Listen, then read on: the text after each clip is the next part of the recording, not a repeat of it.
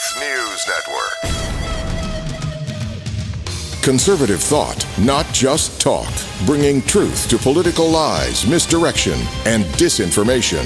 TNN, the Truth News Network. And your voice in the storm is Dan Newman. Pretty sure you'll agree with me that there's a whole lot of disinformation floating around today. And what we're here and what we're going to do today, what we're here for, is to plow through some of the misdirection and misinformation. And we have a bunch of it. A big show today, folks. A really big show. So many things to weigh in on. At the top, want to make sure and remind all of you that listen in every day, most of you. But those of you who weren't here yesterday, Roger Stone, former Donald Trump confidant, very close to Trump throughout his business career. And of course, while he was in the White House, Roger Stone became a central figure in the Mueller report, the Mueller investigation. And the FBI and Robert Mueller destroyed Roger Stone's life. He's an amazing man. I've spent some time with him on the phone, and he'll have a book coming out around the first of the year. But now the media, over the last 6 months, 7 months or so, they just dropped the reporting about Roger Stone like a rock. And you know why? Because court after court has determined that all of the stuff that happened to Roger Stone was egregious, was unfair, was illegal. And then, of course, Roger Stone's no longer a big story, right? Donald Trump's gone now. Roger Stone is gone. We don't want to come out and say, we lied. I'm talking about the New York Times and ABC News over and over again. They put out stories that, quote unquote, were factual. Turns out they weren't factual, and numerous news agencies knew when they reported that they were lies. We're going to talk to Roger Stone Friday morning. He's going to be with us for at least an hour, telling us his story, giving us facts. And if you missed our story day before yesterday, it was actually an op-ed that was penned by Roger Stone himself. Go back and read that entire story. It's very lengthy, but it's full of details, and it reads like a spy novel, I'm telling you. It's unbelievable what this man and his wife have been through, and his wife is battling stage 4 cancer, and has been for some time. But, of course, that doesn't matter. If you're a conservative today in American politics, if your spouse is a conservative in American politics, your life as you've known it is over.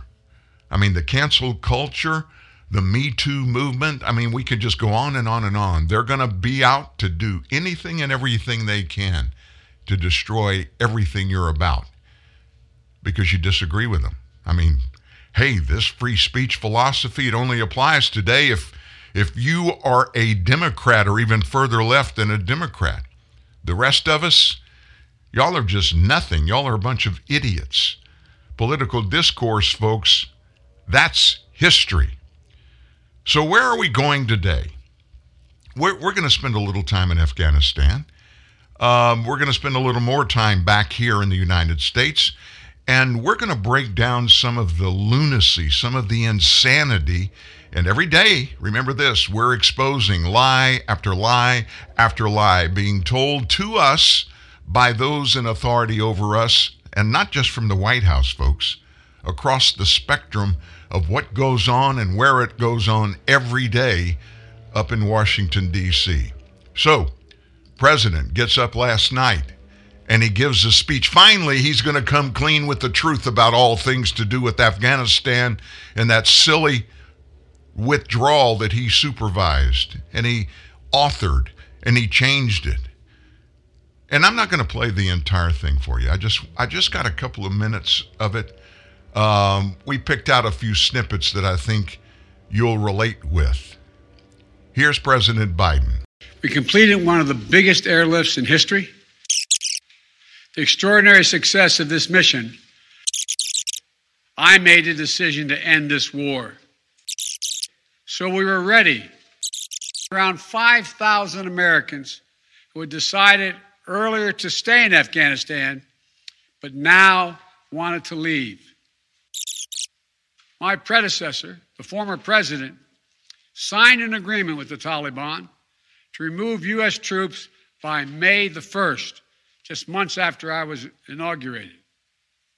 It included no requirement that Taliban work out a cooperation arrangement with the Afghan government, but it did authorize the release of 5,000 prisoners last year, including some of the Taliban's top war commanders, among those who just took control of Afghanistan. And by the time I came to office, the Taliban was in its strongest military position since 2001, controlling or contesting nearly half of the country. The previous administration's agreement said that if we stuck to the May 1st deadline that they had signed on to leave by, the Taliban wouldn't attack any American forces. But if we stayed, all bets were off. If there was any substance in his speech last night, if there was, you just heard it. The rest of it was hollow, aggravating. A bunch of it was false. Some of what you just heard was absolutely false. Have you, by the way, have you Googled or done a video, audio search? We're not supposed to use the term Google for search anymore. Isn't that funny how something just becomes an automatic? When you want to do an internet search, you just call it Google, right? Well, have you Googled that agreement, written agreement, signed agreement between the Trump administration, orchestrated by both former Secretary of State Mike Pompeo and the president, former President Donald Trump, and the leaders of the Taliban, along with the leaders of Afghanistan? Have you read that agreement? What you just heard from our president today didn't include the facts of the agreement. It was very detailed. There were massive requirements of the Taliban for this agreement to stick and for the Americans to go ahead and withdraw. There were massive penalties if they didn't. And just to be quite honest with you, if Donald Trump had been president and if the Taliban had acted like they have this year, we wouldn't have pulled out of Afghanistan. But Joe Biden, very famously, because he is the consummate political leader, he's been in D.C. for 40 years, in Senate, a dismal failure in almost everything he did in foreign policy, while he was waving the banner above his own head saying, "I'm a foreign policy expert." He orchestrated, Obama appointed him, gave him authority and the responsibility of the first pulling out of our military in Iraq. It was so bad, and it resulted in so many horrible things. We had to go back into Iraq because of the way and the timing Joe Biden pulled us out. We should have learned. We should have seen what he's all about. We had him for, 40 years in the Senate, 8 years in the White House with Barack Obama. We should have expected nothing less than what we've seen. I mean, you don't change overnight. I'm sorry, folks, especially when you get old, like people like me and Joe. I'm not as old as him, not nearly as old as him. But my point is, the older you get, some of the sharpness, some of the alertness, some of the ability to make quick, on-your-feet decisions seem to get watered down. Such is the case for this president. Let me just do something we don't normally do here. A talking point. I put my thoughts together last night, and I want to share them with you in chronological order. The first 7 months of this presidency have been nothing but crisis after crisis. First, it was a coronavirus pandemic and the vaccine rollout. Then it was the border crisis. And then it was the economy, and they all fit together and just made the perfect storm, right? And now, of course, Afghanistan. Afghanistan, where the Taliban now are hanging people by the neck from U.S.-supplied Black Hawk helicopters, and U.S. withdrawal has left behind hundreds of Americans and perhaps thousands of green card holders in what now amounts to be the largest hostage crisis in American history. You just heard the president say what probably was the greatest all-time military pullout, rescue. This administration is stumbling from one disaster to the next. No end in sight. Public opinion plummeting on nearly every major issue.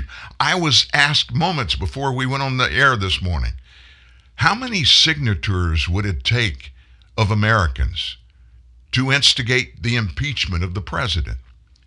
The answer is it can't be done. It is required in the Constitution for impeachment. It has to start in the House of Representatives.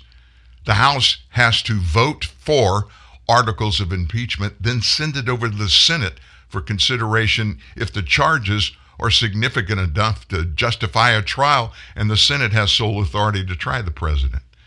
That's how low the regard for this president is right now today by a lot of Americans. In each case so far, each of the disasters, each of them has been entirely of the Biden administration's own making. Events are not overtaking Biden, folks. His own rank incompetence is running his show. Just about the only disaster facing Biden right now that's not a result of his administration's policies is the aftermath of Hurricane Ida. Biggest place of all is right here in my state, Louisiana. It slammed the Gulf Coast. But in the aftermath, which his FEMA and other national authorities are working on, he's got plenty of time to screw all that up too. The events that are unfolding now in Afghanistan, where the Taliban control about $83 billion worth of our military equipment, are by far the most dramatic and the most disturbing display of incompetency and horrible policy from the Biden administration, and of course, polling today reflects it. His approval ratings across the board, Democrats, Independents, Republicans, are plummeting, dropping like a rock. But the Afghanistan disaster follows a train of incompetence, and the train left the station on day one of his presidency.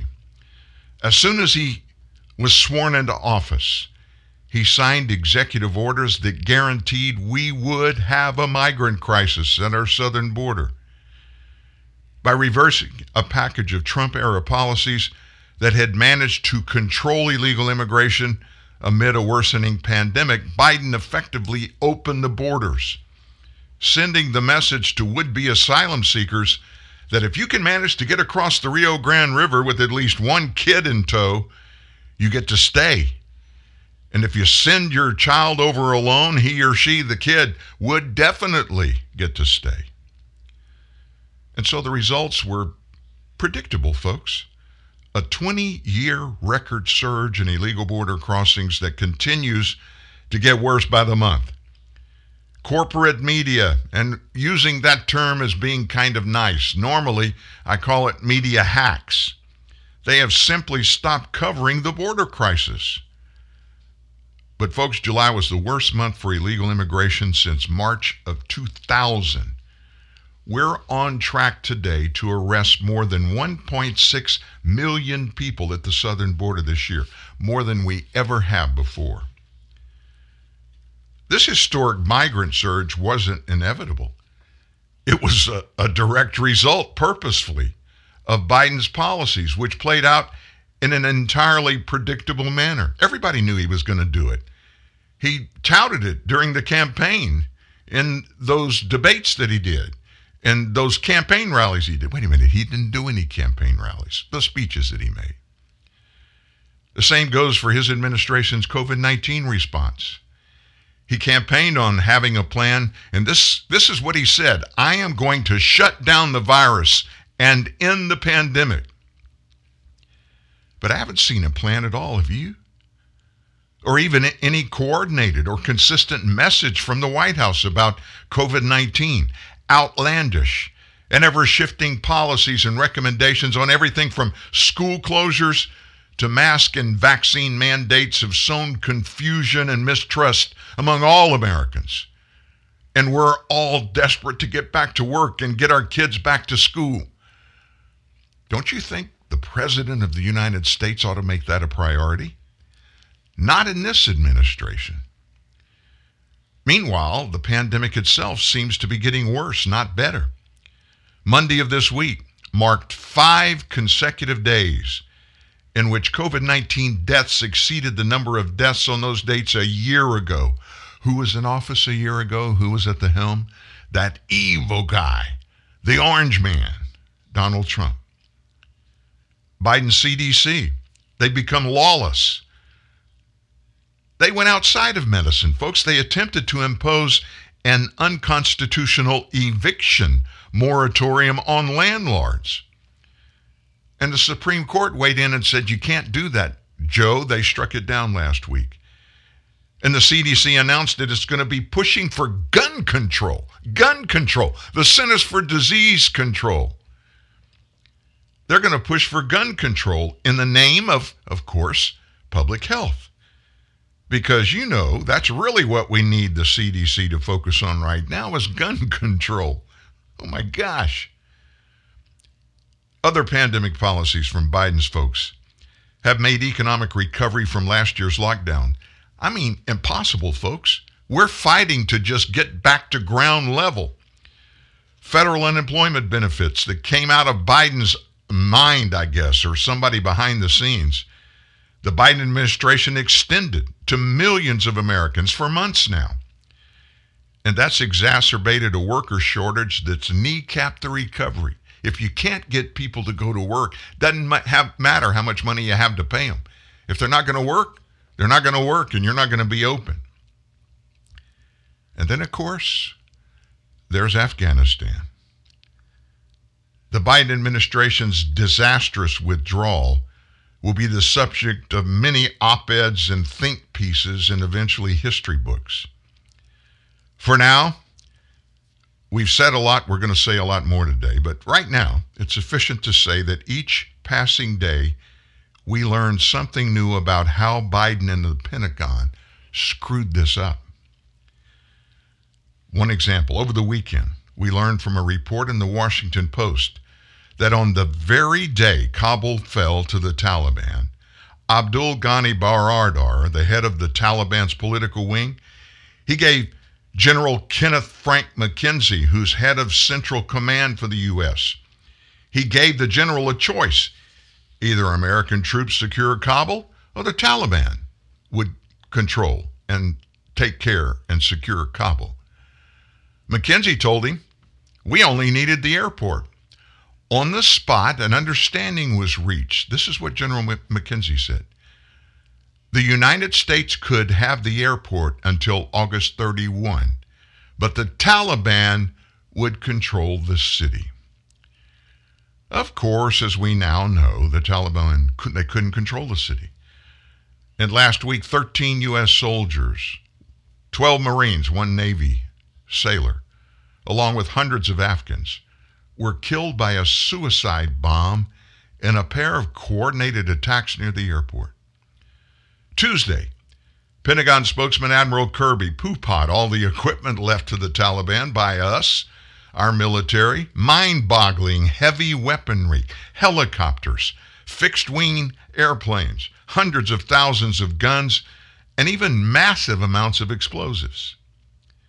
Kirby said, spokesman for the Pentagon, Admiral Kirby, said there was nothing in that military equipment now in the possession of the Taliban which could be used to attack the U.S. But he forgot to mention something. You know what he forgot? Or maybe he purposely left out? That was any mention that the explosives that were used to kill those 13 American service members last week, along with hundreds of Afghans at the Abbey Gate at the Kabul airport, those explosives, guess where they came from? You know, you can trace by the residue of explosives what they were and exactly where they came from. And guess where these came from? They came from the stash of explosives, the very explosives that they got when the Biden administration and General Mark Milley left for the Taliban. They took our explosives and killed our people with it. But Kirby said, none of that stuff could be used to hurt the U.S. Folks, the U.S. is not brick and mortar. The U.S. is me and you. and those 13 service members that had their lives snuffed out because the Biden administration just dropped weapons, dropped the keys to Bagram Air Base, and ran and gave everything to the Taliban. Meanwhile, the corporate press, keenly aware that things aren't going too well for this White House, guess what? I can see it coming. They're going to soon back away from their critical tone of Afghanistan and resume their usual routine of running cover for Biden. In the coming days, we'll almost certainly see outlandish and highly suspect polls that are going to show that, maybe aside from Afghanistan, hey, Biden's doing pretty well. Actually, considering all the crises his young administration has had to face. Let me give you an example. I just flipped channels an hour or two before the show went on this morning, and I flipped over to Morning Joe on MSNBC. They had an insider from the Biden administration, a young woman, and she actually painted a picture of just how much the Taliban helped Americans to get out of Kabul. They were actually, she said, the reason the Biden administration turned over a list of the names of Americans, the reason they did that was these Americans were to report to the Taliban at these checkpoints, and that the Taliban had promised, we'll help you. We'll actually lead you through the riffraff and the thousands of Afghans that are struggling to get on an airplane to get out of Kabul. The Taliban was going to lead them to those gates and right to the airplanes to get on. They actually said that. They've already started this cover job for Biden's horrible, horrendous leadership and the cost that Americans are paying. Don't buy this line, folks. Biden hadn't been overtaken by events. He's not a hapless victim of history or coincidence. Every problem his White House has encountered, it's made worse. Every crisis his administration has faced has been of its own making. And as bad as things have been thus far, I hate to be a prophet, and I don't know that I am, but I can tell you, I am convinced it's not only going to get worse, it's going to get much worse. There's one very obvious commonality in each of these crises that Americans are experiencing in this presidency. One that reaches across all of them. What is it, Dan? Joe Biden. He's the guy that in every speech regarding anything contentious that he addresses, he always states this: the buck stops here. And each time he says that, almost immediately, he blames everything bad that happens on the Trump administration. The small 2.5-minute audio bite that we pulled out of his speech that we played opening the show today, you heard him immediately do that. Oh, man, this is the greatest thing that's ever happened since sliced cheese. And it would be better if Donald Trump had given us a better starting point. None of that, folks, should surprise us. That's the exact process that was employed by former President Obama and his vice president. Of course, that was Mr. Biden. They used that every year in their administration, all 8 of them. Everything that good that happened in those 8 years, much of which was instigated and started, put in place during Bush 43's terms in office. They took credit for all the good stuff from the Bush administration. But everything bad that happened for 8 years in the Obama-Biden administration, it was because of George W. Bush. Oh my gosh, they were horrible. They did all of this and all of that. Not one time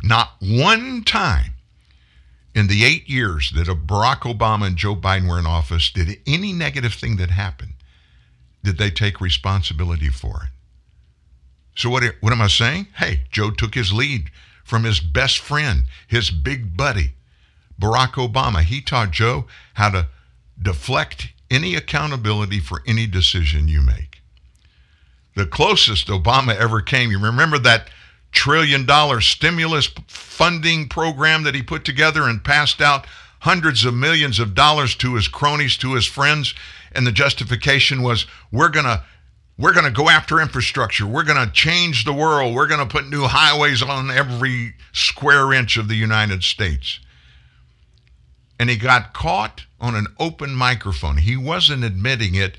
He snickered, and everybody in the room snickered with him later on when the truth of this debacle began to unfold. We just lost $1 trillion, literally. And he got busted when he said this. Well, I guess those shovel-ready jobs weren't shovel-ready after all. It's no big deal, but you never take responsibility. You always tell people, oh, like Joe does, the buck stops here. I'm the boss. Real bosses, folks, real leaders, they take responsibility even if it's not their direct responsibility for decisions that were made by people that work for them. Every true leader takes responsibility for anything that goes wrong in whatever they're leading, including the United States of America. Folks, some things never change. 13 American soldiers and their families found out the hard way that some things do change. Some things happen, some bad stuff happens to a lot of people, not because of choices they make, but the choices that others make. Now let me ask you a question. Do you think that what we've seen so far is just happening and has happened in a fishbowl, that it stands alone, it's an isolated thing? Let me tell you what, folks. Again, I'm not a prophet, but I'm going to tell you this. What's going on right now in D.C., behind the scenes, it started probably weeks ago. There are people that do nothing but come up, they create plans. They put operations in place on paper. They talk it through among themselves. They get together and they collude and they come up with things that can be instigated almost instantly to cover up for any wrongdoing that's exposed. What's the latest wrongdoing that we're watching breathlessly all day, every day? The withdrawal from Afghanistan. What was it a month ago? It wasn't Afghanistan. It was 2 million illegals coming into the United States through our southern border because Joe Biden opened the gates. That was every day, all day. Members of Congress going to the southern border, reporting there. The Biden administration not allowing media to show what's going on down there. Alejandro Mayorkas, Secretary of Homeland Security, he's standing up and he's bragging about them opening the southern border. We don't talk about that anymore. They segued right into Afghanistan, so we wouldn't talk about the southern border. September 11th is just around the corner. In fact, it's 10 days from today. 10 days from today. What you want to bet? Sometime between now and midnight, September 11th, we awaken to one more massive debacle. Maybe of our own doing, maybe at the hands of somebody else from some other country. But I bet you, and I'm not a betting guy, but I'll bet you there's going to be something big, and it's just around the corner, to deflect our attention away from Afghanistan. Folks, Biden can't survive this if it stays out there. The Democrat Party can't survive this if it stays out there, if more and more truth comes out, if all of the stuff that's been hidden by this administration comes out. They can't afford to let that happen. If they do, oh my gosh, there's no telling what will happen, what the American people will do. Not people in Congress, because it's controlled totally. Both houses and the White House controlled by the Democrat Party. So somebody asked me this morning, how can we fix this? What can we do? We're Americans. I told you the question that was asked me was, how many signatures on a petition does it take to give us the right to impeach a president? We can't do it. That's out of our hands. But what we can do is to push for every one of those who are directly and indirectly responsible for this failure and each and every failure. Demand that they resign, they leave. Dan, who would you say should leave? Who should resign? Well, let's start with this. How about Secretary of State Antony Blinken? And then there's National Security Advisor Jake Sullivan. Secretary of Defense, General Lloyd Austin. And Chairman of the Joint Chiefs, General Mark Milley. Now, all four of those have a lot of things in common, but let me tell you the most common and the number one thing that sticks out in my mind that ties all four of these together, those four were at the heart of all of the bad stuff that happened in Libya, Benghazi, and those Syrian rebels that we needed to help them. They were going to fight the government in Syria, Basha, whatever his name is. He was gassing his own people. He was slaughtering his own people. We've got to arm those Syrian rebels. That was Hillary Clinton and Barack Obama and Antony Blinken and our current National Security Advisor, Jake Sullivan. They worked for Hillary Clinton, who was the head of Central Command. Our current Secretary of Defense, General Lloyd Austin. Who was a big other general at the Pentagon that weighed in on all that? General Mark Milley, now our Chairman of the Joint Chiefs. They all, every one of them, need to turn in their resignations immediately. We need to write letters and demand for their resignations. But that's not a clean slate. That's just a start. How about getting rid of CIA Director William Burns? FBI Director Christopher Wray, boy, he's got a lot of history in nasty decisions and horrible leadership, doesn't he?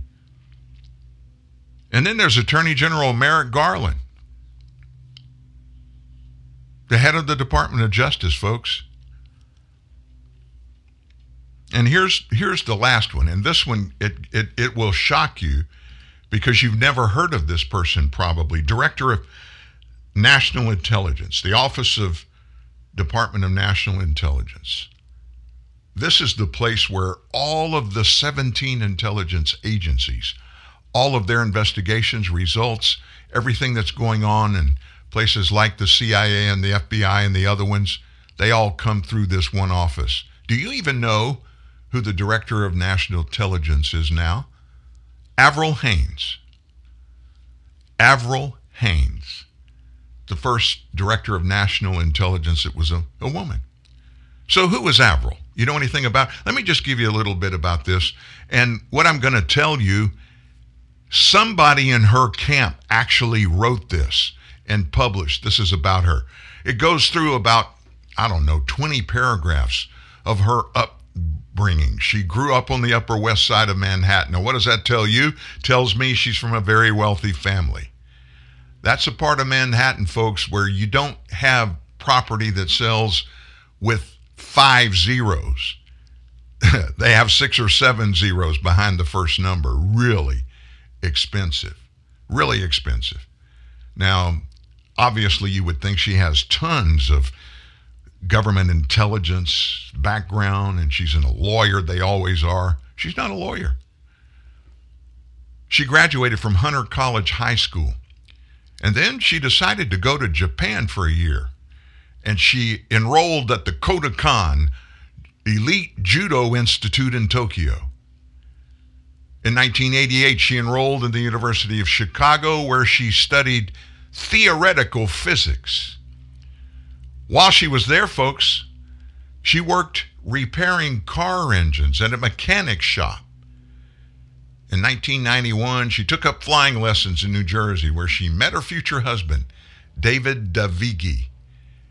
She graduated with her Bachelor of Arts in Physics in 1992. Not a Bachelor of Science in Physics. You go puzzle this one out. I didn't know they had Bachelor of Arts in Physics. I thought physics was a science. Maybe her version, which remember, was theoretical physics. In 92, she moved to Baltimore. She re-enrolled as a doctoral student at Johns Hopkins University. Later that year, she dropped out with her future husband. She bought a bar in Baltimore. Oh, but don't fret. They turned it into an independent bookstore and a cafe. She named the store Adrian's Book Cafe after her late mother.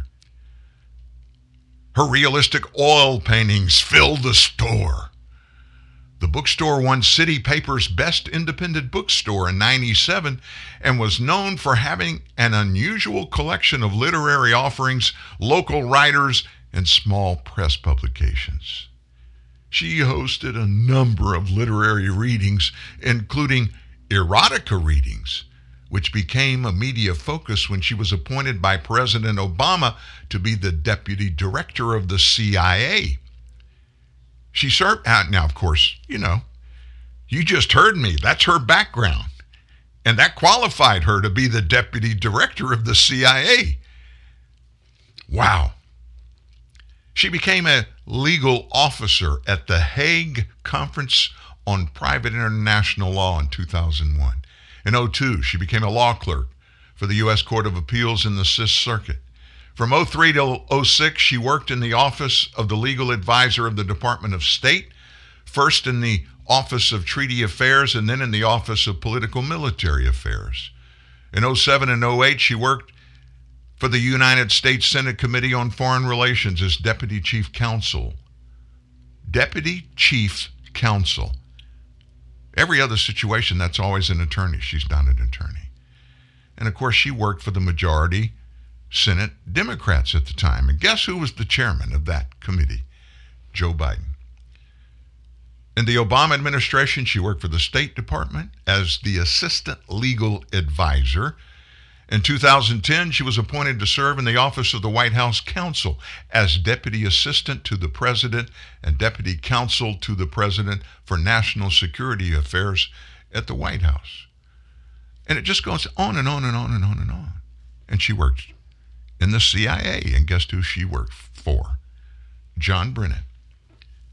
And now she is the director of national intelligence. Folks, all of these people, they're in the tank politicians. They are not just everyday, educated, trained, knowledgeable people sufficient to run the departments they're over in the government. All of those military leaders, every one of them. General Lloyd Austin, Chairman of Joint Chiefs, General Mark Milley. That's the Secretary of Defense and the Chairman of the Joint Chiefs, folks. Those are military leaders.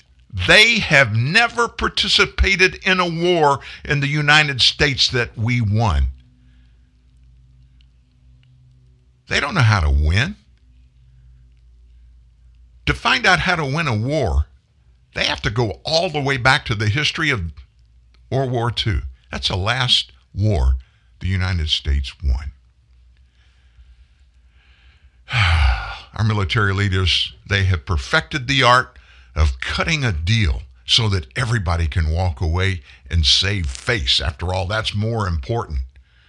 We get into a war supposedly because people stand up against us and hurt us or hurt our allies. We have all of these agreements with nations all over the world. NATO. Oh my gosh. There's a rule in NATO. If one of our partners in NATO, any partner in NATO, gets in a war, everybody else in NATO has to join in.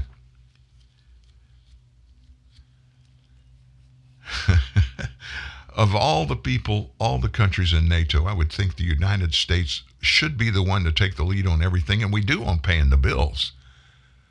But we don't on leadership, on being decisive, on making decisions that's the best for our country, and having access to the best people with the best sources for everything necessary to use to make truthful, factual decisions. Folks, in American politics today, in American political leadership today, that's vapid. It's gone. Now, there's one reason to make any decision, any choice they make. It's based purely on this one thing. What's best for me personally and my political career? Book on it, folks. Back after this. Lowe's knows you're a craftsman guy. You have a lot of tools. Tools for everything you've done around the house. But there's the moment you realize your new project means new tools. Yes. When tool guys need new tools,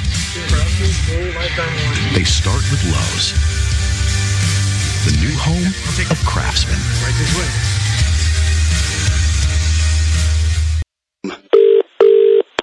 Hello? Hello, sir. I hear you having problems putting together your new kitchen unit. Oh, yeah, the instructions say that. What now? The instruction manual. It makes absolute... Stop reading that. Well, what would you suggest I use? I suggest you use the fact you're a man. Huh? Guys who got pride never relied on no guide, sucker. I'll give you some step-by-step instructions. Buy Snickers, remove wrapper, bite chocolate, and get some nuts. Go to GetSomeNuts.tv for more Snickers man coaching.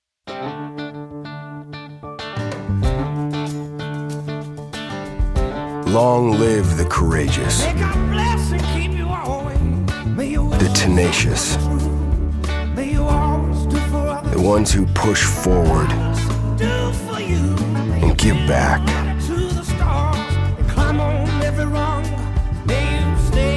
Long live the greater good, the helping hand, those who fall and get back up. And long live the truck with the strength to overcome, the will to outwork,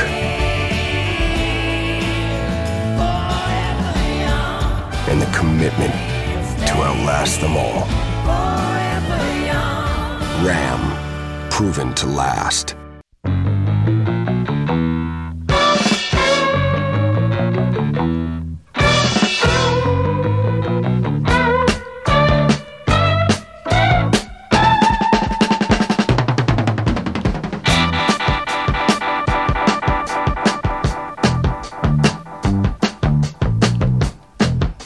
Sometimes I just want to go lay down somewhere and put some headphones on and listen to some good old time hits from the 60s and 70s and 80s. It's amazing, folks. Sometimes we just got to find ways to cope with this. And before we move on, I told you what Admiral Kirby said in his speech post-Pentagon pullout. I told you. But let me let you listen to 30 seconds of him saying it himself. And I want that in context as we move forward today. Admiral Kirby, former Admiral Kirby, is the spokesperson for the Pentagon. Here he is yesterday. The other issue is, what did we turn over to the Afghan forces as we retrograded out of the country, and what they did with it? And of course, we know that there's quite a bit of material in the batch that the Afghans had that the Taliban now have access to. There's no question about that. But what I would tell you about this, Dan, is the kinds of equipment we're talking about, while certainly there's a lethality component to it, it doesn't pose a threat to the United States. It doesn't pose a threat to neighboring nations. I mean, these are not the kinds of things that the Taliban can make great strategic use out of. So what you heard there is the exact example, the epitome of everything we're going to hear from now till the end of the Biden administration, whenever that is. It's because everything that happens, if it's bad, somebody else did it, and it's not as bad as it looks. And you just heard Kirby make that all, it's okay that we left $83 billion worth of military assets to the Taliban, and we know they're going to use them against other people. And oh, by the way, while he's saying that, they have one of our Black Hawk helicopters. They're flying over Kabul, however you want to say it, and they've got an Afghani, one of those people that worked with the Americans, in military and intelligence. And we promised when they went to work for us 20 years ago, or sometime in the last 20 years, hey, if you work with us, we're going to be your buddies. We're going to be your partners. And if and when we ever pull out, We're going to take you out with your family. So Black Hawk helicopter flying over this big city with a rope hanging out of the Black Hawk helicopter and dangling at the end by the neck was one of those Afghans. But, they're not going to hurt us with all these helicopters and these 350,000 automatic rifles that we left. Oh, they're not going to hurt the United States. They're peaceful people. We're going to hear that tenor in excuse after excuse going forward. And by the way, here's another guy. Admiral Kirby, he needs to resign as well. All these guys in leadership that they do nothing but make excuses for bad decisions that they and others like themselves have made. Here's another one, folks. Yesterday, right after the pullout, the vacating, the evacuation of Afghanistan was over, the Pentagon admitted that hundreds of Americans that were seeking evacuation have been left in Afghanistan. When he announced it, General Frank McKenzie, who's the Central Command, CENTCOM, he said that there are still Americans who remain in Afghanistan, and he made it okay by saying this, in the low hundreds.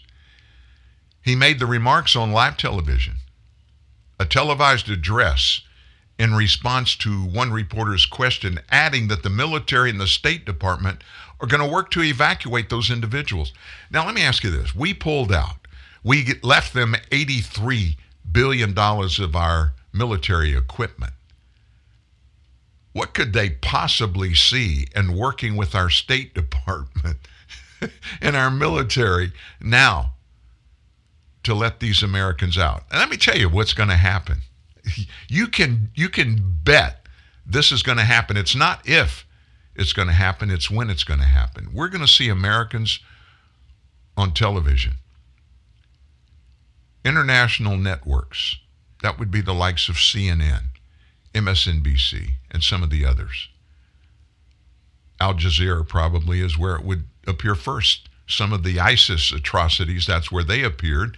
That's where I witnessed my first beheading, was on Al Jazeera's on-site network. That's the network, you may remember, that the guy who invented the internet, and he is the god of climate change, Al Gore, he owned Al Jazeera, and he sold it to a government in the Middle East.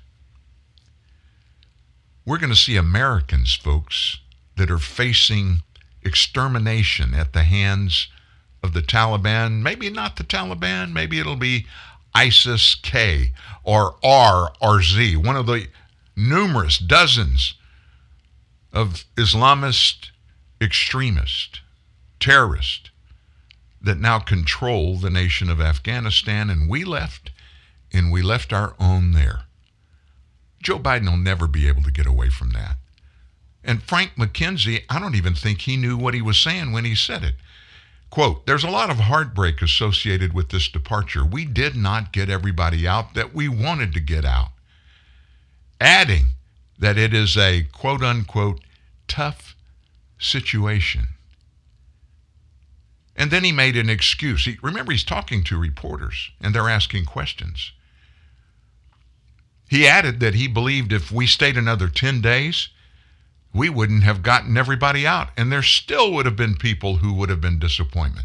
So now he's a prophet. He knows what would have happened if we had, done the right thing, stayed, honored what Biden said on national television just 10 days ago. Oh, we're going to stay until we get every American out. And then here's McKenzie admitting there are still Americans who remain in Afghanistan in the low hundreds. It's just one thing after another. Let me tell you something else that nobody reported on until overnight. President Biden in June, he waived a congressional mandate Now, we have three co-equal branches of government. We have the administrative branch. That's the White House, presidential administration. We have the legislative branch. That's the House and the Senate. They make laws. And then we have the judiciary. That's the legal system that they determine broken laws, things that can't be legally done, maybe some things that have been done that are illegal and need to be reversed. So did you hear what I said in this story? President Biden in June waived a congressional mandate that would have required the Pentagon to provide members of Congress with a detailed report about all the risk, all the potential bad stuff that was going to happen if and when we left Afghanistan. Under federal statute law, that's a law, the Biden administration was barred from reducing troops in Afghanistan to less than 2,000 unless first they briefed Congress about the expected impact of U.S. counterterrorism operations and the risks to Americans. You know, those funny people that all they do is send money to Washington to fund all of this political hackery, thuggery, whatever you want to call it. Biden just waived the mandate. And his reason for doing it, he argued that providing this information to Congress could undermine the national security interest of the United States. In other words, members of Congress, he can't trust them because it's classified information.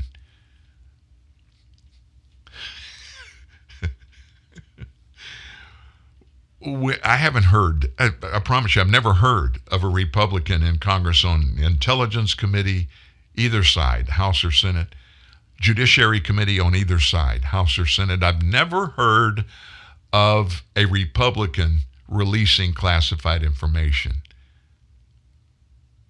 But through all of the 4 years of the Trump administration, almost daily, Adam Schiff was making phone calls telling reporters what went on in classified briefings. The Biden administration apparently assured Congress for months that U.S.-trained Afghan forces, they were sufficient. They could forestall a Taliban takeover when our troops left. But the Taliban overran the Afghan National Army, took control of Kabul in about 3 days.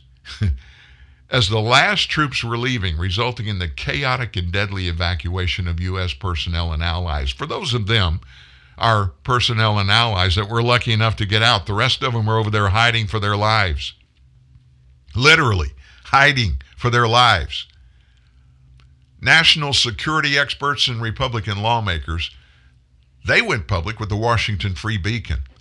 And they said the waiver blocked Congress and the public from knowing the administration's internal national security assessments prior to the withdrawal. If we had answers to these, we might not be in the horrible debacle we're in now. That's according to Bradley Bowman, who's a senior director of the Center on Military and Political Power at the Foundation for Defense of Democracies. I think the fact that they used the national security waiver to refuse to answer these questions in the light of day, that would have been interesting, tells me, he said, their answers could not have stood up to scrutiny. But this is no big deal in this administration. They do this all the time.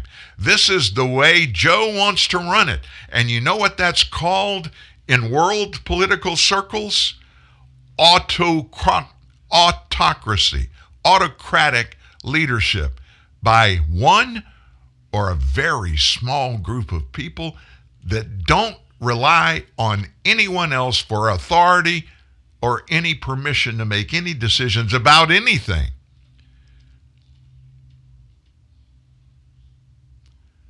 And then Biden in his speech yesterday, he just dumbed down on stupid. He just doubled down on it. There's no deadline for getting out the Americans who are still in Afghanistan after U.S. troops withdrew from the country. He said that yesterday. Yesterday was the first time he's spoken publicly since the withdrawal. He called the evacuation mission an extraordinary success At the same time, he pointed to thousands of Americans and tens of thousands of Afghans who were flown from Kabul on U.S. military or U.S. facilitated flights. Then he turned to the estimated 100 to 200 Americans who were still there, appearing to pin some responsibility on them. I could not believe the President of the United States would do that in a public, especially in a public speech. He pinned the responsibility on these people. Here's what he said, quote, "Since March, we reached out 19 times to Americans in Afghanistan with multiple warnings and offers to help them leave. All the way back as far as March," he said. Most of the Americans who stayed behind are dual citizens who had earlier decided to stay because of their family roots. He said that later on. The bottom line, 90% of Americans in Afghanistan who wanted to leave were able to leave. That makes it just okay. 90% of those that wanted, we got out. Oh, pat us on the back for that, folks. And for those remaining Americans, there is no deadline. We remain committed to get them out if they want to come out, he said. That's their go-to fallback excuse. Every American didn't want to come out. What about the hundreds that have been appearing on every major network for days, sneaking to a telephone, calling, begging for help, calling their members in the United States, their representatives in the House and the Senate, begging for assistance? Somebody get in the president's ear and tell him where I am. Meanwhile, the French and the British, they're sending in their commandos, and they got most, if not all, of their people out. White House Press Secretary Psaki later told reporters in a press conference that Biden was referring to people who have roots in Afghanistan. Oh, that makes it okay. We can leave them there. I know this is hard for people to understand who grew up and live here. This is where they've lived. This is where their family members are. This is their communities. Maybe they own shops. Maybe they have 50 family members or 20 family members. This is not an easy decision to leave. We understand that. And what the president is saying, if you decide to leave next week, if you decided 2 days ago and we couldn't get you out, we're going to get you out. Boy, that makes me feel warm and fuzzy. What about you? Now, the Taliban terrorist group, of course, we believe everything they commit to and everything they promise. They said it's going to let Americans who want to depart the country leave, and the United States will hold them to that commitment. U.S. officials, they have said it again and again. We've got those people's back. We're going to see some of those people that they're getting their backs, the Biden administration, we're going to see them paraded before cameras right before they're either shot in the back of the head or beheaded. I promise you that's going to happen. Biden also said evacuations couldn't have started sooner, and that the August 31st deadline was kept in place because top advisors, including, of course, Defense Secretary Lloyd Austin, claimed that withdrawing was the safest way to get the remaining Americans out. How the heck can you justify saying that? That is one of the stupidest things I've heard come out of the mouths of any leader. And I'm not in the military. I'm not an expert in anything. I'm an American. I'm a taxpayer. I'm a husband, a father, a grandfather. I'm a friend. And here's the most powerful man in our defense, the Secretary of Defense, Lloyd Austin. He claimed that tucking tail and running is the safest way to get the remaining Americans out. Let me ask you this. What does our doing that, what Austin said was the best thing we could do, the safest thing we could get those others out, what does he think that's happening right now as we tuck tail and run, as he did? Do you think those Americans feel safe? Oh, we're just going to stay here. They said, the Taliban said they were going to work with us and they were going to get us out. We trust the Taliban. Yeah, we know they're terrorists, but they're not really bad people. That was all over MSNBC this morning, how great and cooperative and friendly the Taliban are.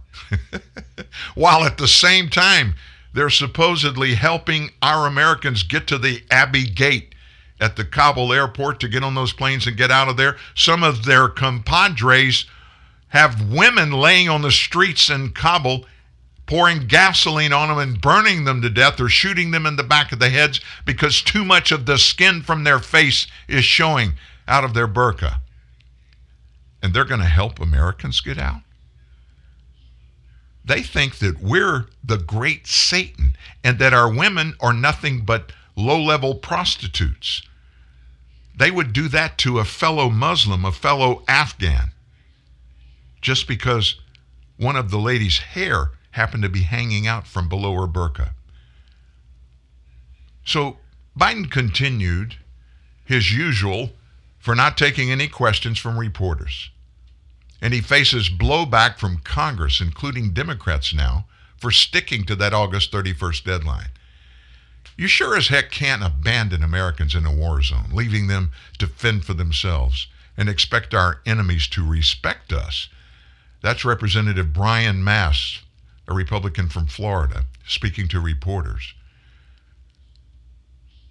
Biden has certainly allowed the reputation of the U.S. government to be burned down. And then there's Dan Crenshaw. Gave one of his eyes in battle in the military. He's a Republican from Texas. He said he urged the Biden administration to go back on offense, push back the arbitrary surrender deadline. But he was ignored. The administration has to admit it's wrong. Stop running victory laps like the arsonist claiming he did a good job putting the fire out when there are still people inside, he said. Leaving any American citizen behind is unacceptable. And I'll keep pushing this administration to do everything in its power to get our people out. That's Senator Mark Kelly, who's a Democrat, by the way, from Arizona.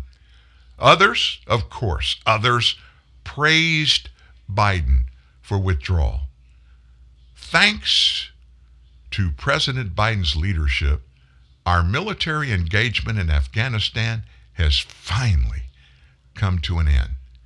That's Representative Adam Smith, a Democrat from Washington.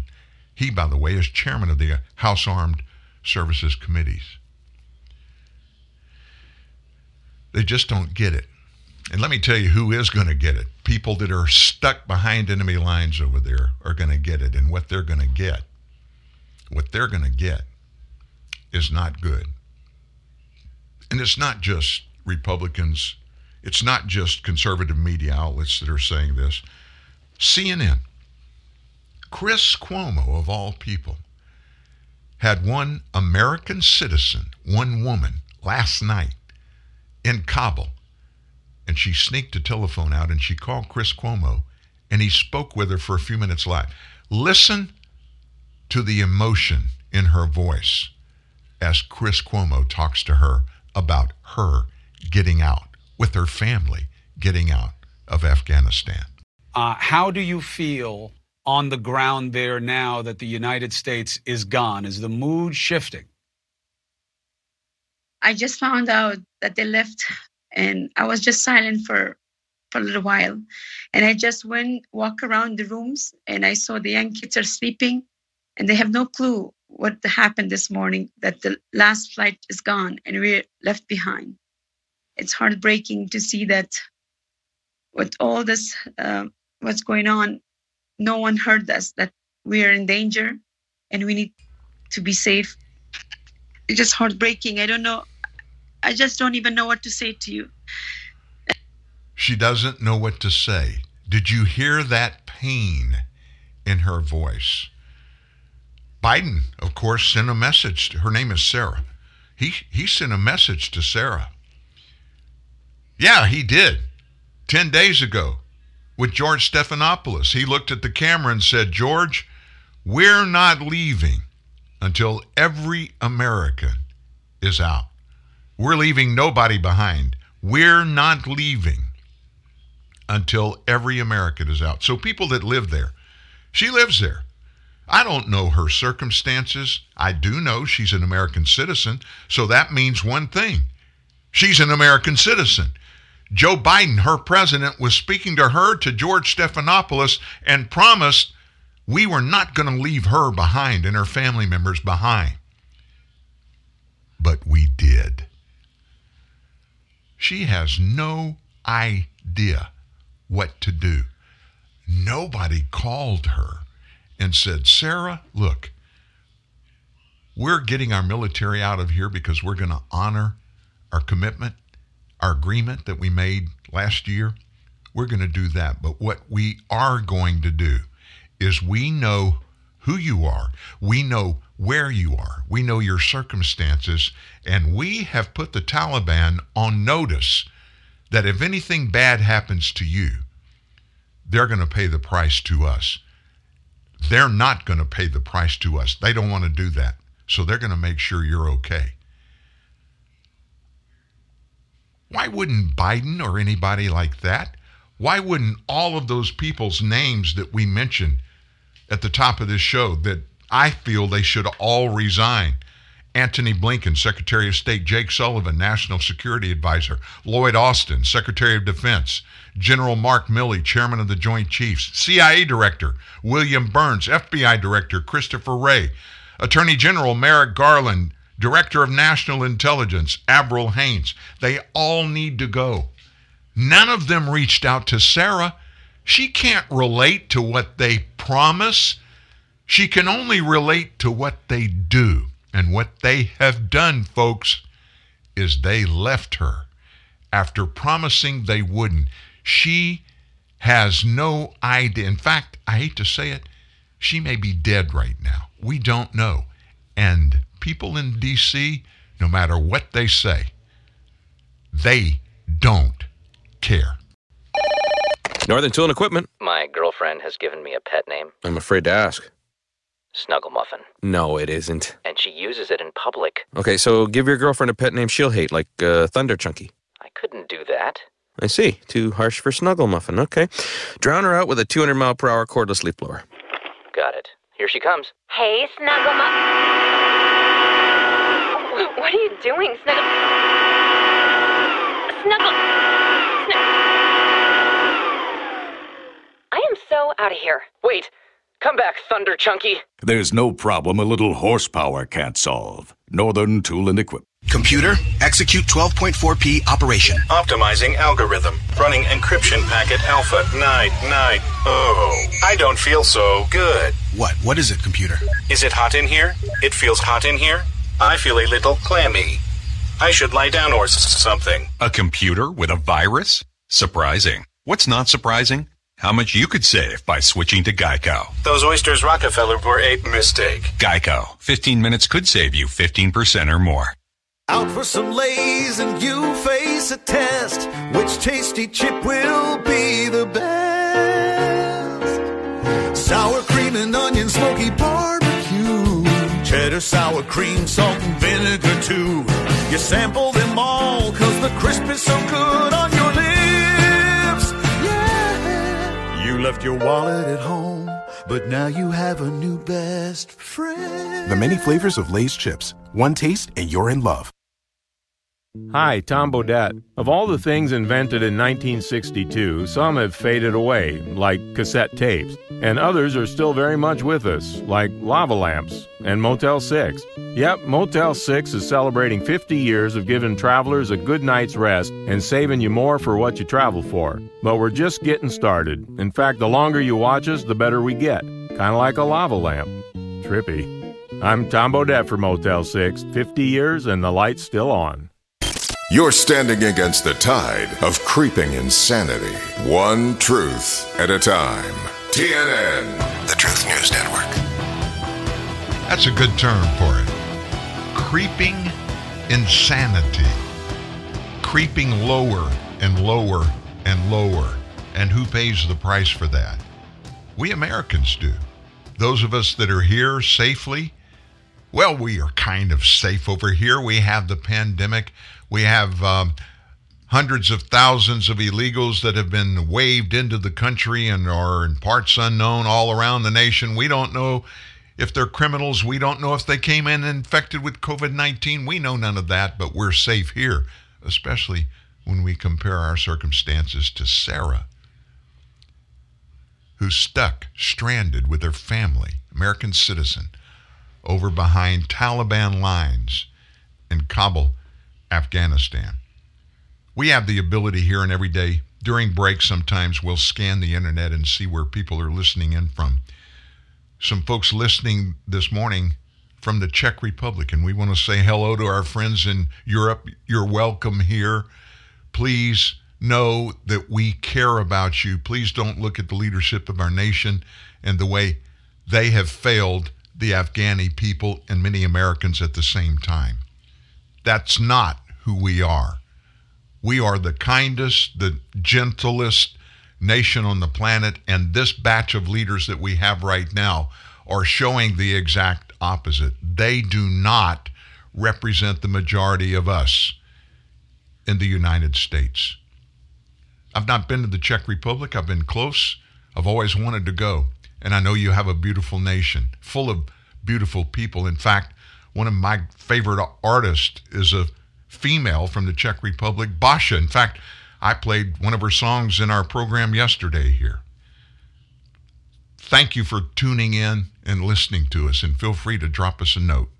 Dan@truthnewsnet.org. Dan@truthnewsnet.org. A little bit later this hour, we're going to launch into something that may be a little bit different. Yeah, it's going to be, we're going to go through the COVID-19 debacle and the latest there, but there is an expose today by Project Veritas. I don't know if you've seen any of it yet, but we have Mr. O'Keefe, James O'Keefe, who is the founder of Project Veritas. We've got him on talking about an incident that happened the last couple of days out in California in our education system. And it's scary what you're going to hear. So make sure you listen in for the rest of this hour. Also, don't forget on Friday, Roger Stone, friend of Donald Trump, a compadre, somebody that stood with Donald Trump all through all of the craziness that happened after his election, the Russia collusion. Robert Mueller put Roger Stone in the bullseye during the Russia collusion investigation. And in the middle of all of that, when Mueller and his 20 in-the-tank Democrat sycophant attorneys that on taxpayer dollars went after Donald Trump and everybody affiliated with him in any way, they simply destroyed Roger Stone's life in every way they possibly could. False charges against him. He didn't know what to do. His wife is still, when I talked to him on Saturday, they're together fighting her stage 4 cancer. And he's trying to put his life back together that Robert Mueller and the Democrats in Congress, they stole from him. It's a horrible story. But he's going to be here to share with us Friday morning on TNN Live. Make sure you come around.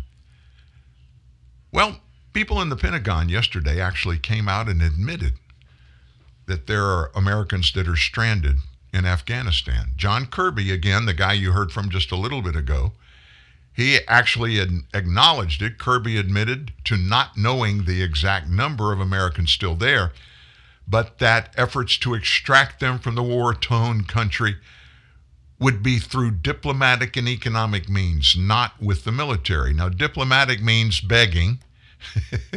It's pretty much all that. We don't have any leverage anymore. We're gone.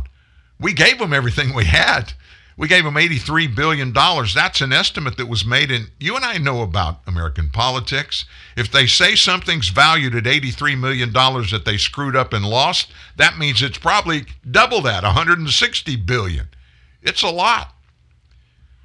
Now, the only diplomatic process we could use is to ask them to let these Americans that are still there to get out of the country. Economic means, you know what that means? We're not going to give Afghanistan any money. We better not, although you're going to hear in a moment, Jake Sullivan won't promise that. Economic means paying hostage fees. They are, I promise you, they are going to threaten these Americans that are over there that they catch and find They're going to threaten them and hold them hostage and force the American government to pay to get them released. How do I know that? I don't know that. I have a pretty good idea, and you know why I do, because that's what we've done in the past. Kirby said, right now, I think the tools we have available to us and that we're going to use as a U.S. government is going to be more in the diplomatic, the economic lanes. And we don't really see a military role right now.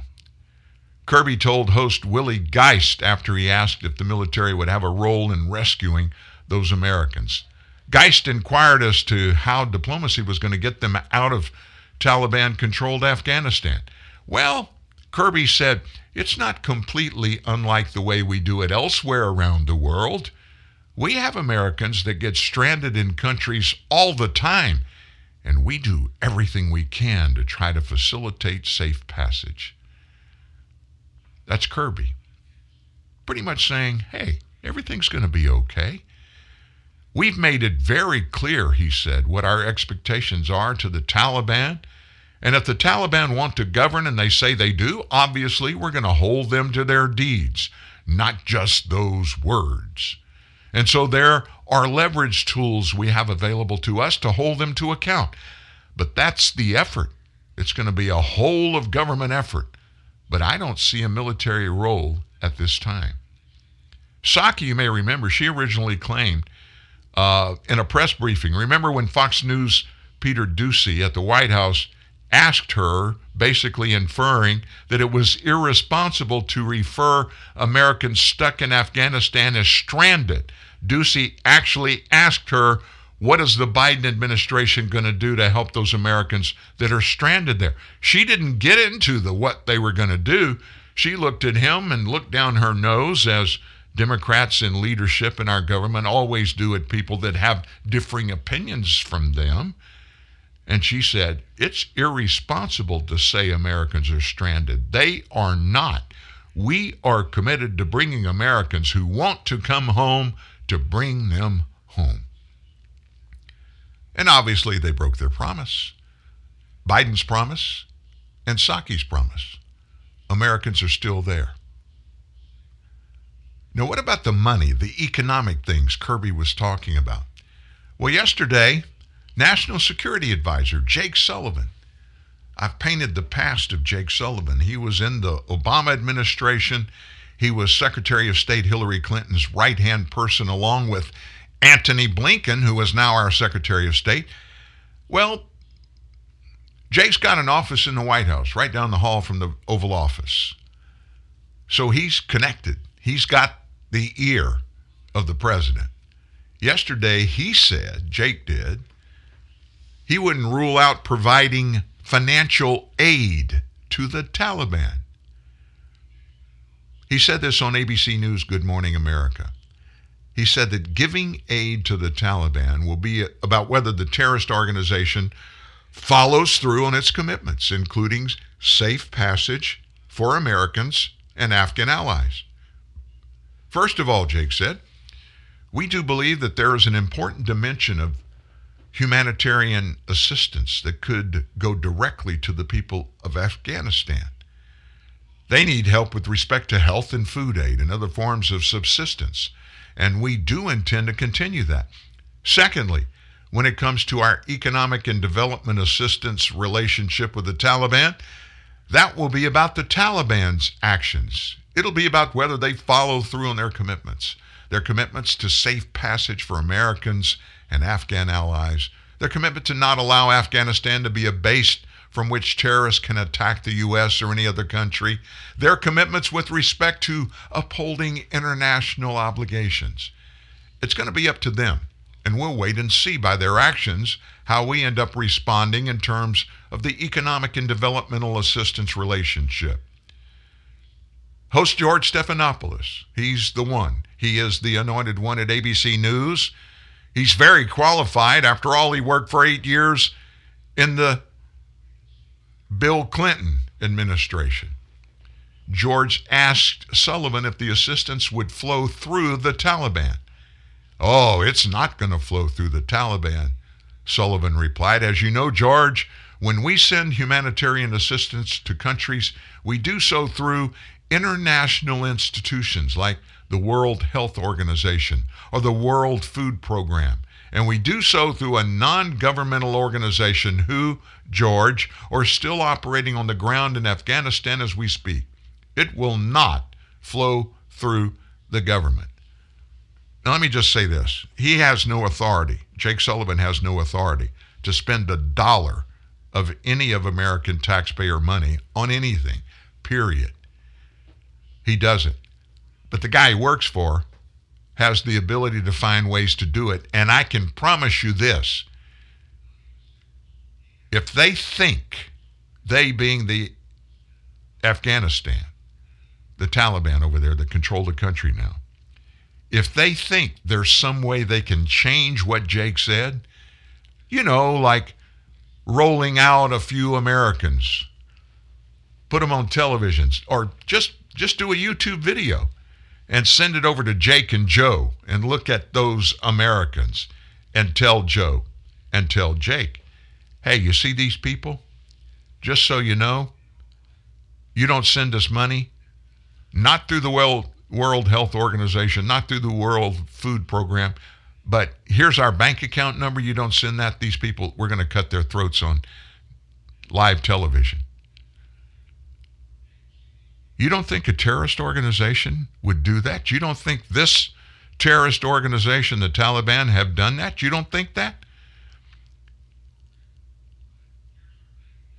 Again, I'll tell you, I was sent during the weekend a video from Kabul, Afghanistan.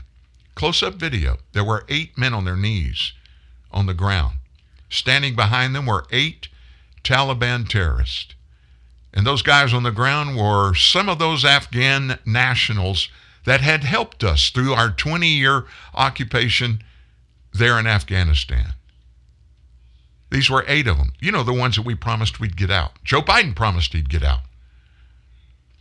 This was part of the deal cut with the Taliban by former Secretary of State Mike Pompeo and former President Donald Trump. This was one of those things that if the Taliban did, the deal was off. What was this? What would make the deal go off? They summarily shot each of these 8 Afghans on their knees on the ground in the back of the head and killed them. Live television. And then we see yesterday an Afghan national dangling from a rope hanging out of one of our Black Hawk helicopters flying over the city so everybody there could see. Here's what's going to happen to you if you cooperate with the Americans. If you don't tell us where all the Americans are in Kabul and around surrounding areas, this is what's going to happen to you. Those are the people that Jake thinks won't hold Americans hostage. And that we're going to give them some food and they're going to be okay. That's just like Marie Harf. You remember her? You used to see her recently. You would see her on the noon show at Fox where they have Outnumbered. She was the designated Democrat on the couch. Well, before she had that gig, she actually worked for Jen Psaki in the Obama administration. Jen Psaki was the spokesperson for the Secretary of State, Hillary Clinton. When Jen Psaki was out, Marie Harf would come to the microphone and give little speeches and answer questions. And the big one was when Benghazi was going on, somebody asked her about how the Americans were going to treat these so-called Syrian rebels. These were the ones that the Hillary Clinton folks, they decided to fund, and not just fund, give them weapons to take on Bashar Assad, the dictator of Syria that was gassing his own people. Oh, we've got to arm these people. Well, those people were terrorists, and they were killing people. They really didn't care who they killed. By the way, they killed 4 Americans in Benghazi down in Libya. They slaughtered them. And so somebody in the crowd, somebody in the media, asked Marie Harf, what are we going to do about these fighters and these Syrian rebels out there? What are we going to do about them? And she actually said this: what Americans don't understand is this would all go away if we would just help get these fighters jobs. If we'd help them get jobs, they wouldn't blow people up. They wouldn't cut off people's heads if we just get them jobs. That sounds exactly what Jake Sullivan said here. Oh, they need us. Yeah, we're going to give them food. Oh my gosh, we're going to take care of them. Humanitarian assistance. That's what we do at the United States. And by doing that, we're going to make them be good people again. They're really good people. A lot of them have just had bad breaks in their lives. Representative Mike Gallagher. Do you know him? Have you seen him? He's an ex-military person, served in war. He's a member of the House of Representatives for Wisconsin. He was a Marine. He has really stepped to the front about this thing that's going on, this thing that has been happening for some time by the Biden administration over Afghanistan. Here's Mike Gallagher after Biden's speech yesterday in Washington. Well, let's start with the hard and obvious truth. The President of the United States is lying. He called this an extraordinary success, but 12 Marines and 1 sailor dead that did not need to die is not a success. Hundreds of Americans left behind. Thousands more of our Afghan allies effectively condemned to death under the Taliban is not a success. Billions of dollars worth of U.S. military equipment left in the hands of fundamentalist terrorists is not a success. Far from a success, this is a fiasco and a humiliating failure. And for the Democrats to celebrate it as a success, for Democrats here in D.C. to be fundraising off of this failure is absolutely unconscionable. And for them to block the bill that I tried to put forward on the House this morning on the House floor, and I was gavelled down, which simply would have required the administration to submit a plan and not recognize the Taliban and not pay ransom payments to the Taliban, and also a list of all the U.S. military equipment left behind. Quite honestly, I'm baffled by it. So we're going to have a long way to go to rebuild our credibility, because this president has given it a massive blow with this fiasco and failure in Afghanistan. Congressman Mike Gallagher from Wisconsin, he just laid it out there. I mean, let's face it, it was pretty harsh what he said, but it was true, folks. It was true. Guess what? The Washington Post of all places, guess what they had to say? Their editorial board. They deemed the Biden administration's chaotic withdrawal of troops and the evacuation efforts out of Afghanistan a moral disaster in an editorial. You don't hear this. I was shocked when I saw this. The Washington Post actually did it. They deemed the Biden administration's withdrawal as a moral disaster. I don't need to tell you all about it. We know what it was, but the editorial said America's leaving thousands of people behind. This is a moral disaster. Now, the Biden administration, they touted the fact 122,000 people were evacuated out of the country since the end of July. Most of them Afghan nationals who they said they would help, and they did. They're also telling us 122,000. They're all vetted. Well, they're all vetted. They're either all refugees that we investigated, we vetted, we know who they are and their backgrounds and all that kind of stuff. Most of them are those SIV. They have those visas. Nobody got out that we don't know about and know everything about them. That's what they're telling everybody. Well, you just heard Mike Gallagher, congressman from Wisconsin. One of the places that the Biden administration are directly sending from Afghanistan to the U.S. for these people to be processed in is at an air base in Wisconsin. So he was up there over the weekend, Congressman Gallagher was. And he went in and they have 2,000 of these refugees there. So they were told, the Wisconsin government was told by the military, the U.S. military, these 2,000 we're sending there, these are SIV visas. These are people that have worked with us. They're involved directly, and the family members of those involved directly with our military, our intelligence communities. Gallagher goes up there and he starts looking at the paperwork on these people. Of the 2,000, guess how many are SIV visa people that had been vetted, really vetted, had the ability to look into their backgrounds. How many of those 2,000 fell in that category? 0. Not one. All 2,000 were just people that somehow got on a plane. They weren't vetted. They didn't have SIV visas. They just got through the gates, loaded them up, and flew them to Wisconsin. Hey, hey, hey. And what Gallagher said is going on in Wisconsin at that air base is most egregious. The general that heads that air base, told Congressman Gallagher that these people have the right to leave at any time. They can leave the air base, they can go out for a period of time and come back, or they can just leave. Doesn't that make you feel safe? Doesn't it make you feel warm and fuzzy that that's going on right now? I'm thankful that I don't live close to Wisconsin. It's the same thing, folks. I mean, they've been doing it at the southern border for 7 months, the exact same thing. Y'all come on in. Come on in.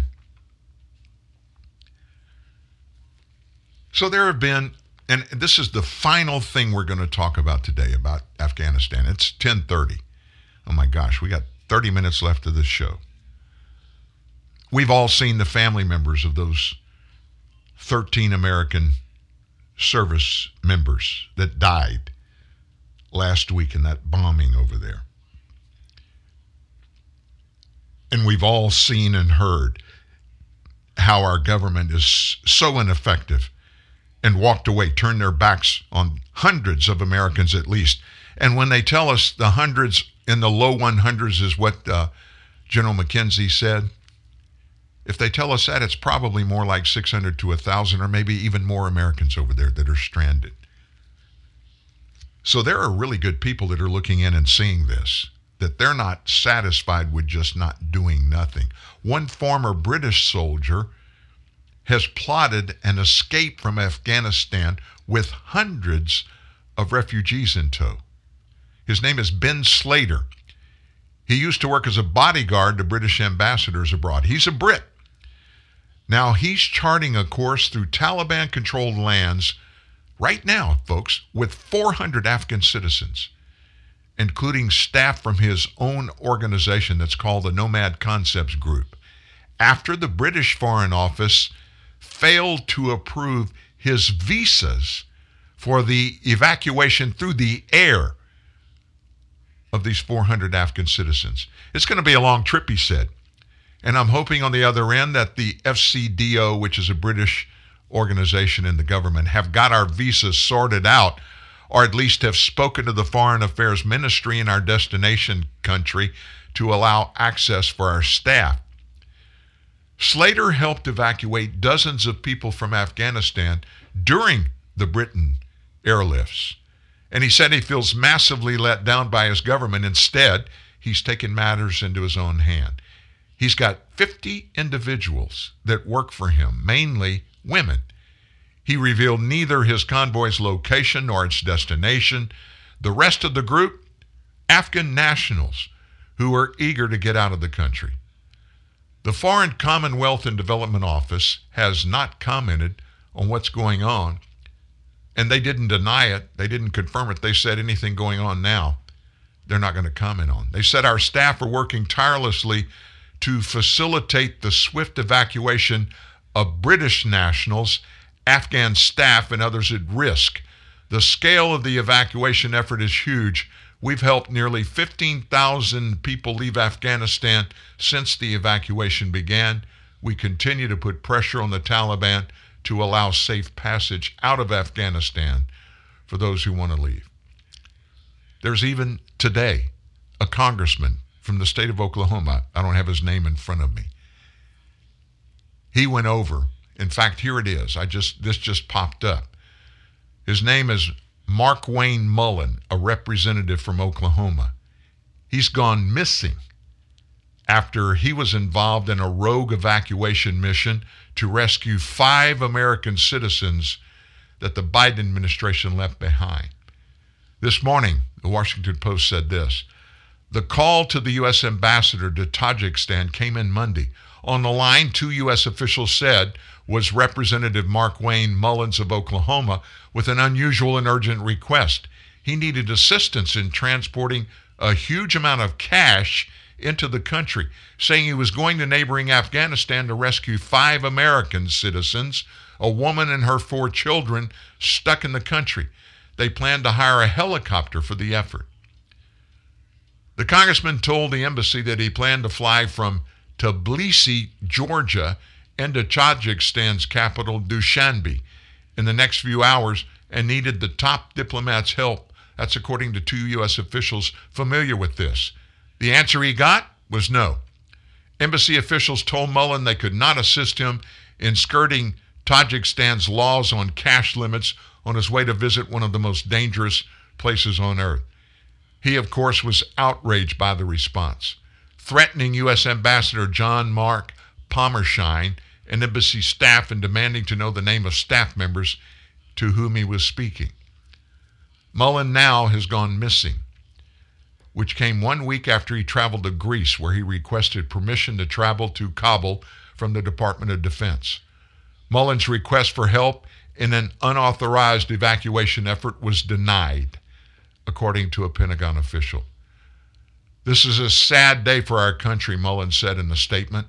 Americans have been stranded in Afghanistan by the Biden administration. Now we're left to defend themselves from terrorists overrunning the country. One motto of our military is leave no man behind. But today, that's exactly what President Biden did. Our prayers go out for Congressman Mullen. Yeah, what he's doing and the way he's doing it is a bit of a cowboy kind of action. But folks, the Biden administration's not going after these Americans that are stuck over there. They're just not. Somebody's got to do it. When you see a young man, I'm looking at a picture of Mark Wayne Mullen. He looks like he's probably in his mid-30s, maybe close to 40 years old. He's out there and he's serving the people of Oklahoma and the United States Congress. He wants something done. He doesn't want to sit by and watch Americans die because our federal government left them. I have a lot of respect for a man that'll stand up and do that. We're going to take our last break. We're going to take our last break today. Folks, let me tell you, I know there's a lot on your heart. There's a lot on my heart. We're all kind of caught up in this. We're hanging on every word, every news story, every interview, every press release that we see, looking for facts, looking for things we can do. Let me tell you something we can all do. You may not have the ability to write a big check, or you may not have any political connections, but what you can do is you can pray. Pray for these Afghans. Pray for these American citizens stuck over there, and pray for Congressman Mullen. We can all do that. We need to do that. Talk to Dan. Call 1-866-37-TRUTH. TNN Live. The Truth News Network. Uh-oh. Guess what day it is? Guess what day it is? Huh? Anybody? Julie, hey, guess what day it is? Oh, come on, I know you can hear me. Mike. What day is it, Mike? Leslie, guess what today is? It's hump day. Woo-hoo! Ronnie, how happy are folks who save hundreds of dollars switching to Geico? I'd say happier than a camel on Wednesday. Hump day! Get happy. Yeah! Get Geico. 15 minutes could save you 15% or more. Welcome to Burger King. Can I take your order, please? I'm here for the most wanted. Sorry, sir. Can you repeat that? The gang known as the Western Whopper. Ah, you mean our new Texas barbecue beef bacon and sweet Carolina Whoppers, right? Yes, I need them now. Try the new Texas barbecue beef bacon or our tasty honey mustard sauce on our sweet Carolina Whoppers at your nearest BK today. Burger King. Have it your way. When the lie becomes the norm, speaking the truth becomes a revolutionary act. Dan Newman, TNN, the Truth News Network. Hey, you know what else is going on while we're dealing with this Afghanistan get out of town issue? We have a pandemic going on, folks. Oh, and yeah, every day, still a bunch of people flooding across the southern border. Just thought I'd throw that in there. Have you heard much about COVID-19, about the treatment, about the deaths, about the infections, about the medicine? Very, very little. It's out there, and we've monitored it. And every day, folks, there's lots of things going on, pretty much the same stuff that's been happening from the beginning. And we still are dealing with the push for mask mandates around the country. I'm going to predict something for you. The vaccination mandates, they're coming, folks. They're coming. Told you a month ago, 2 months ago, they're going to try to force every American to be vaccinated for COVID-19. Now, will it be successful? Can they do that? All those questions are still out there. And I think they kind of like that out there. They're being the elites that really run our government. I'm talking about from the White House on down. There are a lot of Republicans that think mask mandates and even vaccination mandates are in order. Well, one Ohio judge kind of disagrees with that. He ruled in favor of the use of a drug that these same people, led by Dr. Anthony Fauci, don't want this medicine to be recommended for use in treating any COVID-19 patients. Ivermectin is the name of it. It's a therapy that so far has not been approved by federal health agencies for this. It's been approved and it's been being used very successfully for years. The order of this controversial drug was made last week by Judge Gregory Howard following an August 20th lawsuit by Julie Smith on behalf of her 51-year-old husband, Jeffrey, who's been struggling with COVID in the ICU at Westchester Hospital in Ohio. And she wanted to use ivermectin. And they won't do it at the hospital. It's not part of their process. Julie claimed in her lawsuit her husband had been on a ventilator for 19 days after he had remdesivir, plasma, and steroids treatment, and they've all failed. Feeling hopeless, she reached out to their physician, Dr. Fred Wagschul, who had recommended ivermectin, the widely rumor-affected therapy for COVID-19 patients, for some patients. But their hospital declined to prescribe the drug as it is not been officially accepted here in the United States. According to FDA, ivermectin is known for treating parasitic worms in animals and humans. But it stressed, and it still does, went public on Monday of this week saying, stop using this on people. They stressed that ivermectin products for animals are different from ivermectin products for people. Ivermectin is ivermectin. There may be some differences in the dosage amounts, but if it's ivermectin, folks, it's ivermectin. In regard to the treatment of COVID-19, the FDA only said it had not reviewed data to support its use, hence would not recommend its use. Julia said the complaint that she signed a full release freeing the hospital from any and all liability related to the ivermectin administration. Her plea was accepted by the judge. Thanks to the ruling, Jeffrey would now receive ivermectin following their physician's prescription, which would be a daily consumption of 30 milligram doses over a period of 3 weeks. In its statement about the drug, the agency, the FDA, had warned about people seeking the wrong type of ivermectin for animals, which could lead to poisoning. It said such reports had been common. On August 21st, the FDA once again on Twitter stated the problem when people mistakenly seek ivermectin for animals: you're not a horse. You are not a cow. Seriously, y'all, stop it. That's exactly verbatim what the FDA put out. Now, let me tell you what that is. This is what they said again. This is in their statement. You are not a horse. You are not a cow. Seriously, y'all, stop it. Do you know what that is? That's not even a feigned attempt at diminishing people in the South, people that are rural people. Rural people are the only ones that would want to use ivermectin to treat this very complicated disease, COVID-19. And you want to do it with something you give to a horse or a cow? But what about its effectiveness? The FDA put it shortly. Some initial research is underway, adding that it can be very dangerous, as any drug, if it's misused, can be very dangerous. According to the Wall Street Journal, folks, ivermectin was certified in 1996.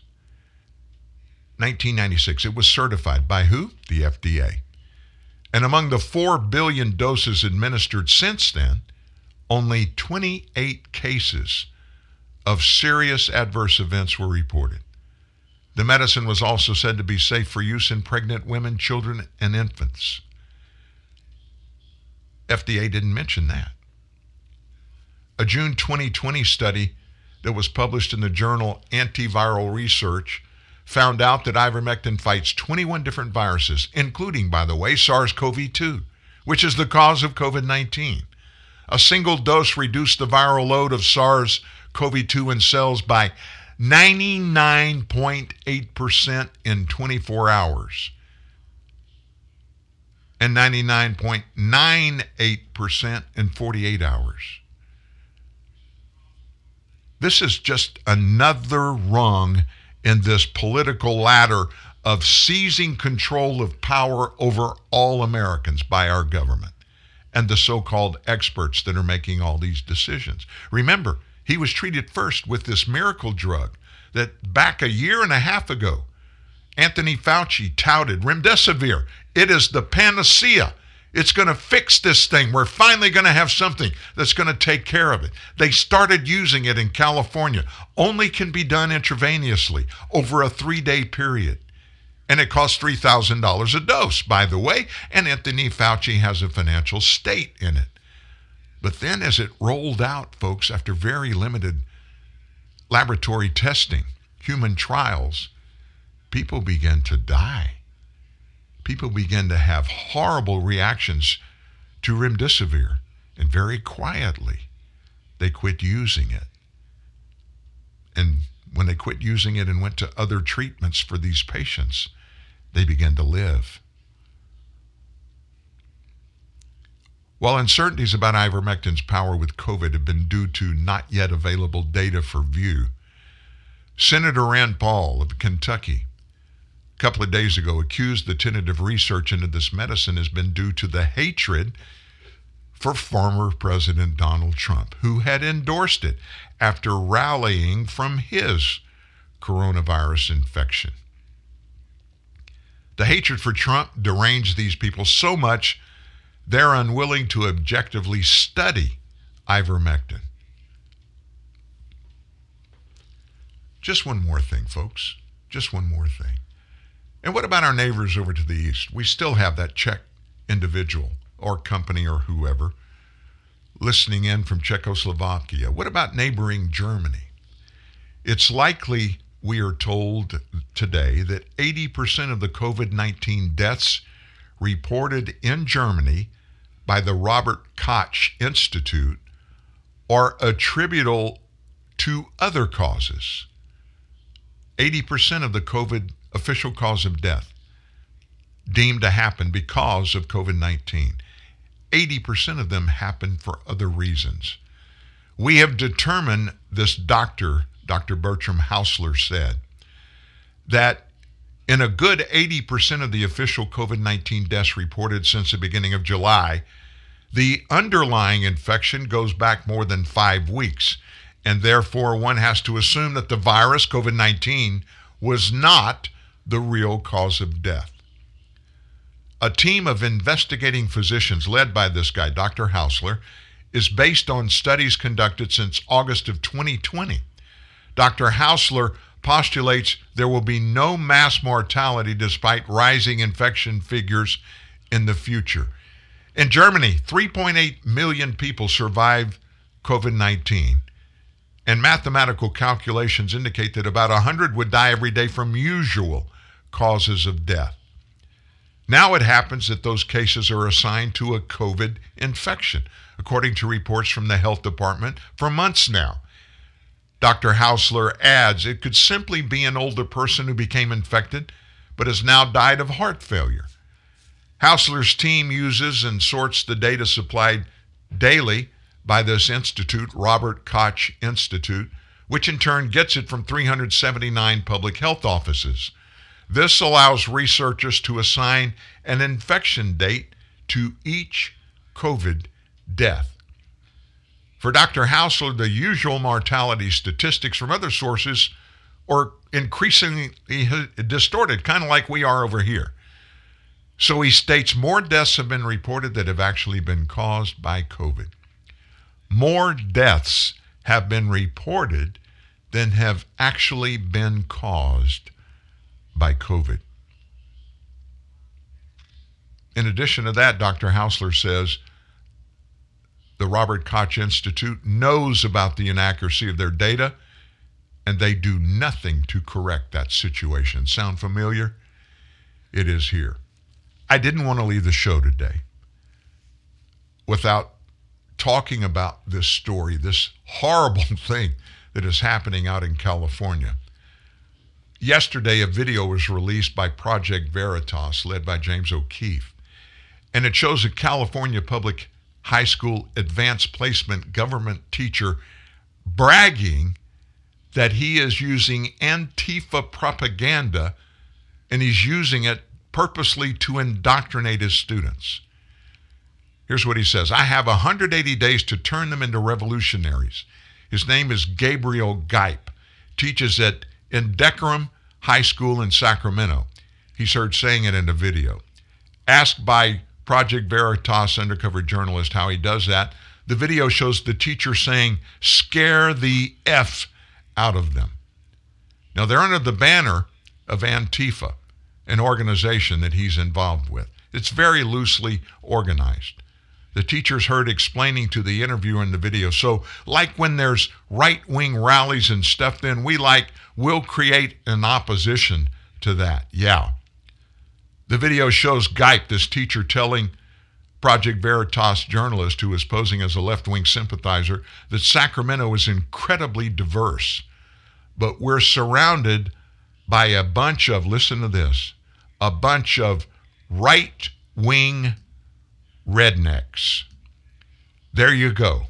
The people that refuse to put anybody in a box because of a skin color or a political aspiration or nation of origin or religion. You can't do that.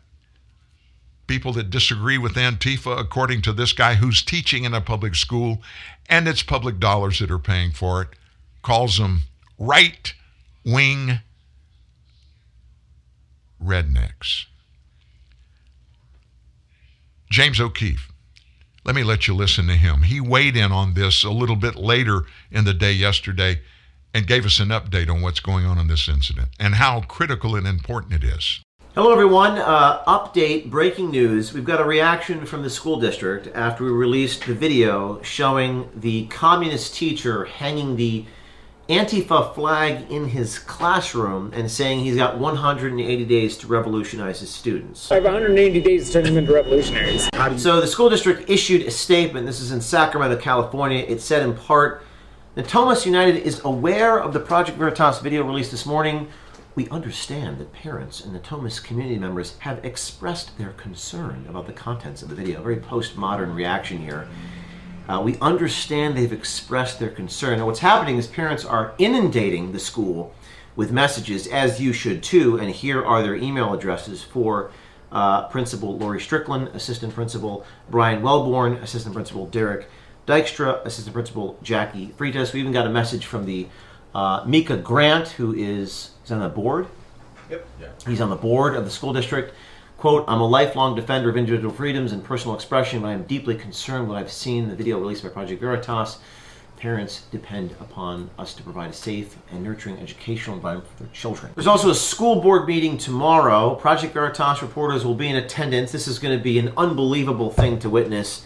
You can actually stream into it at this address here, netamisunited.org/Board of Trustees videos. Parents are going to be showing up. It's going to be something else to behold. What's most interesting about today is someone pointed out that this guy actually has an INSOC tattoo on his arm. You'll recall what INSOC is. It's the fictional one party in George Orwell's dystopia 1984. Usually people are opposed to that dystopia. No, this guy, this high school teacher has tattooed INSOC from 1984 on his arm. Ignorance is strength. War is peace. Freedom is slavery. Did I get that right? Ignorance is strength. He actually embraces this motto by having the tattoo on his arm. Also interesting about today is we confronted the teacher. Our undercover journalist did so in Sacramento, and he told us that he felt uncomfortable. I don't feel comfortable with this. When undercover, he told the person he thought he was speaking to, a parent, that his role is to make people feel uncomfortable if they don't like the Antifa flag. Like I have an Antifa flag on my wall, and a student complained about that, and he said it made him feel uncomfortable. Well, this is meant to make fascists feel uncomfortable, so if you feel uncomfortable, I don't really know what to tell you. We've released a lot of videos over the last 10 years, but some are saying that this video is maybe the most shocking or the most influential because, again, it is a public school teacher saying and doing these things. Listen to what Tim Pool had to say. This is probably one of Project Veritas's most important stories. It's not about Google or other massive multinational billion-dollar corporations. It's not about politicians and the policies they put in place. This is about a high school teacher. That's it. To follow up on what Tim Pool said, I think it's the simplicity of what this man has said and how obvious, how shocking what he's doing is. He's giving extra credit. He's bragging about giving extra credit assignments to students to go to Antifa rallies and giving them, quote, students get points for doing it. Unbelievable. That just shows, folks, if you're a conservative in the United States of America today, you definitely are anti-political elitist. You're one of those, as this teacher called you and me, if you're conservative, you're a right-wing redneck. So if that's what you are, if you're a conservative in America and you support freedom for everybody, equality for everybody, everybody gets the same opportunity for everything. If you're one of those rednecks or right-wingers that feel that way, thanks for joining the party. Hey, never forget, you can always grab one of these shows in its entirety, any one of TNN Live shows. 3 ways to do it. You can go to Apple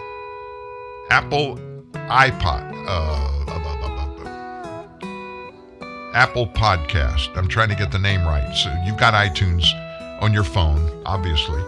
Go to Apple Podcast and just put in the search bar TNN Live. All of our shows are up there. They grab them within minutes after the end of each show. Same thing happens at Spotify. Spotify podcasts do the same thing. If you have an account at either place, you can go grab them. No charge there.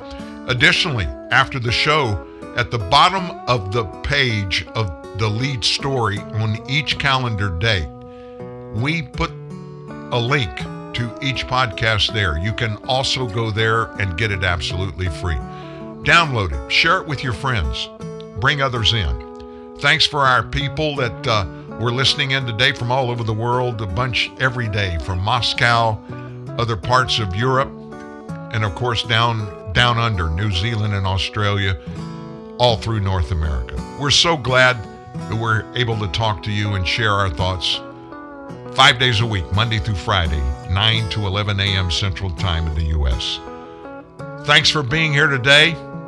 We'll be back tomorrow. Don't forget Roger Stone with us live for an hour on Friday morning. Spread the word around. Have a great Wednesday, folks. And just know this, the best is yet to come. Hang in there, folks. We're going to be fine. See you tomorrow.